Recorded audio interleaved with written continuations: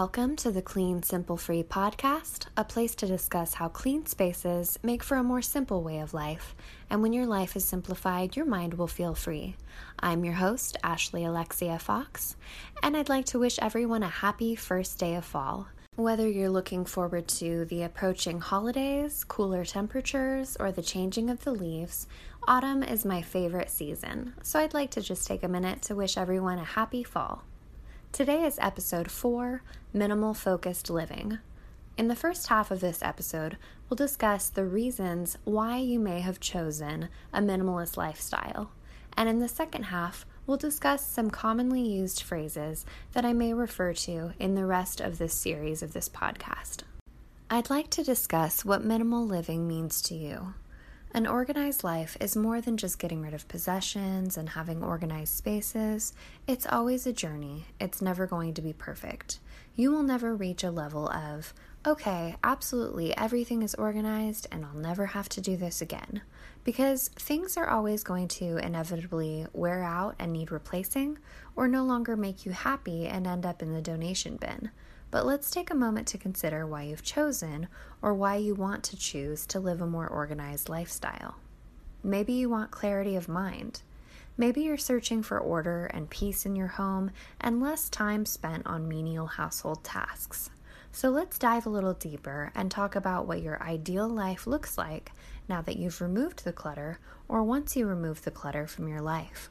I'd like you to take a moment and think about what the most important things in your life are. Is it your family, your career, a healthy lifestyle?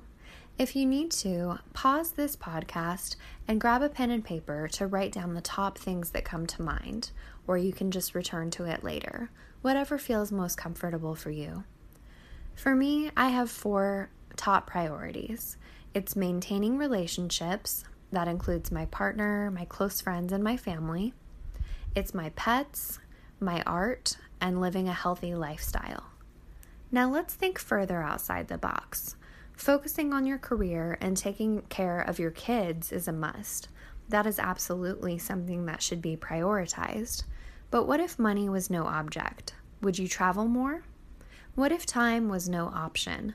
Would you master an instrument or become fluent in another language? Would you go back to school and further your education? Take a moment to seriously think about or write down what you would like to do with your days if you had no limits. Now, let's reframe this kind of thinking into workable, achievable goals, because minimalism and organized living is unfortunately not a magic wand that you can wave to make your life a complete utopia where you have a limitless wallet and full-time freedom. But if we reframe our goals and our mindsets into achievable steps, it might look something like this. Let's say you work a very high-pressure job and find yourself constantly stressed out.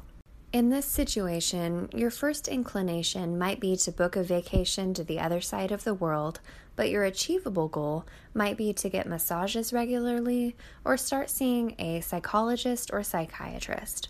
It's very therapeutic to discuss your stressors with a professional who can help you work through them, and massages really do help you release that cortisol buildup that comes from stress. It may not be the luxurious, expensive vacation you wanted, but it's an achievable goal with the same outcome, lowering your stress levels. If you want to start being more active and healthy, you don't have to jump into a CrossFit routine or start mountain climbing. You can join a gym, a yoga class, or just commit to walking or riding a bike around your neighborhood daily and cutting down on unnecessary foods from your diet.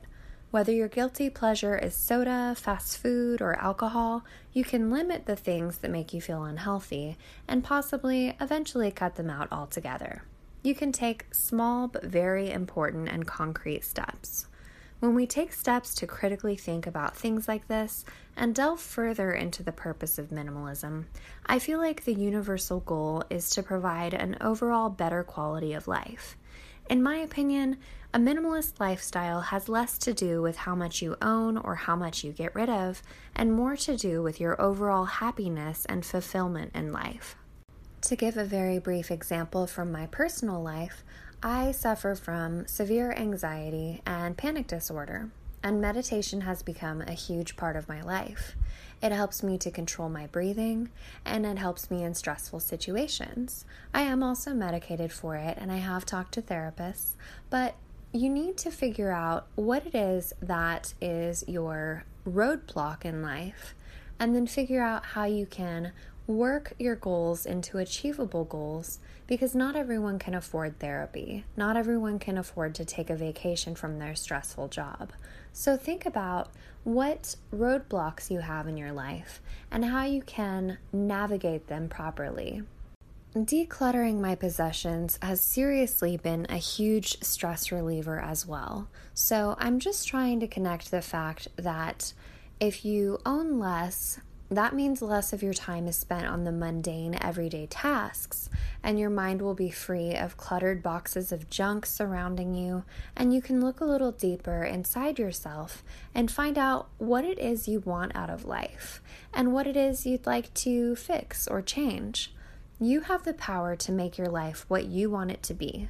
Of course, there are always going to be constraints and caveats to that, like you can't necessarily travel a bunch if you have small children, limited income, or a busy job, but once your possessions are simplified and your mind feels freer, you can really take that opportunity to focus on exactly what you want to do with your days and how you can go about achieving small steps to take control of your life in the ways that really matter to you. In just a moment, we'll be back to talk about different terminology, but first, a word from our sponsor. Now that we're back from our break, let's discuss a few commonly used terms in minimalist circles. Let's start with the one in, one out rule. This is pretty self-explanatory. If you bring something home, you should get rid of an object that you own. Of course, you don't have to be a stickler with this. If you don't have proper curtains, for example, you have nothing to get rid of to replace those curtains. But this just gets you in a mindset of remembering to replace things as you bring things in your home so that everything serves a purpose and you're not just cluttering up your home with extra junk. If you find a cool lamp or a neat piece of decor that you really want, firstly, consider where you're going to put it, and secondly, think of what you can get rid of in its place. Don't purchase things just to purchase things. Next is the 24-hour rule. If you want to purchase something new that is not an absolute must-have, put the item on hold if it's at a store, or if it's an online purchase, place the item in a wish list and think about it for 24 hours. If you still want it, that means that it's most likely not an impulse purchase and you're likely to use it. I also am fond of the 20-20 rule. That means if something costs less than $20 and takes you less than 20 minutes to replace and you're contemplating getting rid of it, you should probably get rid of it. For example, for some reason, I had 3 sets of nail clippers. I have no idea why, but I got rid of 2 and kept the one that was in the best, newest condition. If it's something that's easily replaceable and very affordable to replace, then you should probably get rid of it. The same can be said for excess spatulas or kitchen utensils or anything else in your home that might be duplicate items. With the 20-20 rule, you can also adjust it to a 10-10 rule or a 5-20, so you can change it to the dollar amount that you're willing to spend and the amount of time that you're willing to search for this particular item. But chances are, nobody needs 3 sets of nail clippers, nobody needs 4 spatulas lying around, so use your own discretion and you can alter this to your own personal taste. Remember, everybody's minimalist journey is a completely different path than the next person. Something that really is a difficult thing to master is 5-minute tasks. 5-minute tasks are things that bother you on a regular basis. For example, I had a set of coasters that was made up of mosaic tiles. There were a couple of loose tiles on those coasters, and I would either place them back on the coaster and hope that they would just stay there for the time being, or I would stick the excess tiles in a drawer. All it took was 5 minutes or less with a little bit of glue to replace those coasters and fix them and make them feel brand new. I don't know why it takes us so long to get around to these tasks, but if there's something that is bothering you that takes just a very few moments to fix, think about fixing those. If it's something like hemming a button back onto a pair of pants, then maybe you want to eliminate that altogether. See if those pants are really worth it. Are they still in style? Is it going to be worth it when you actually replace them, and will you wear them? This is slightly related, but a little bit off topic. Speaking of the 5-minute tasks, think about how much better you'd feel if that rug that always curls up at one end in your front entryway was fixed. Think about these 5-minute tasks that you have, and think about which rooms really bother you the most.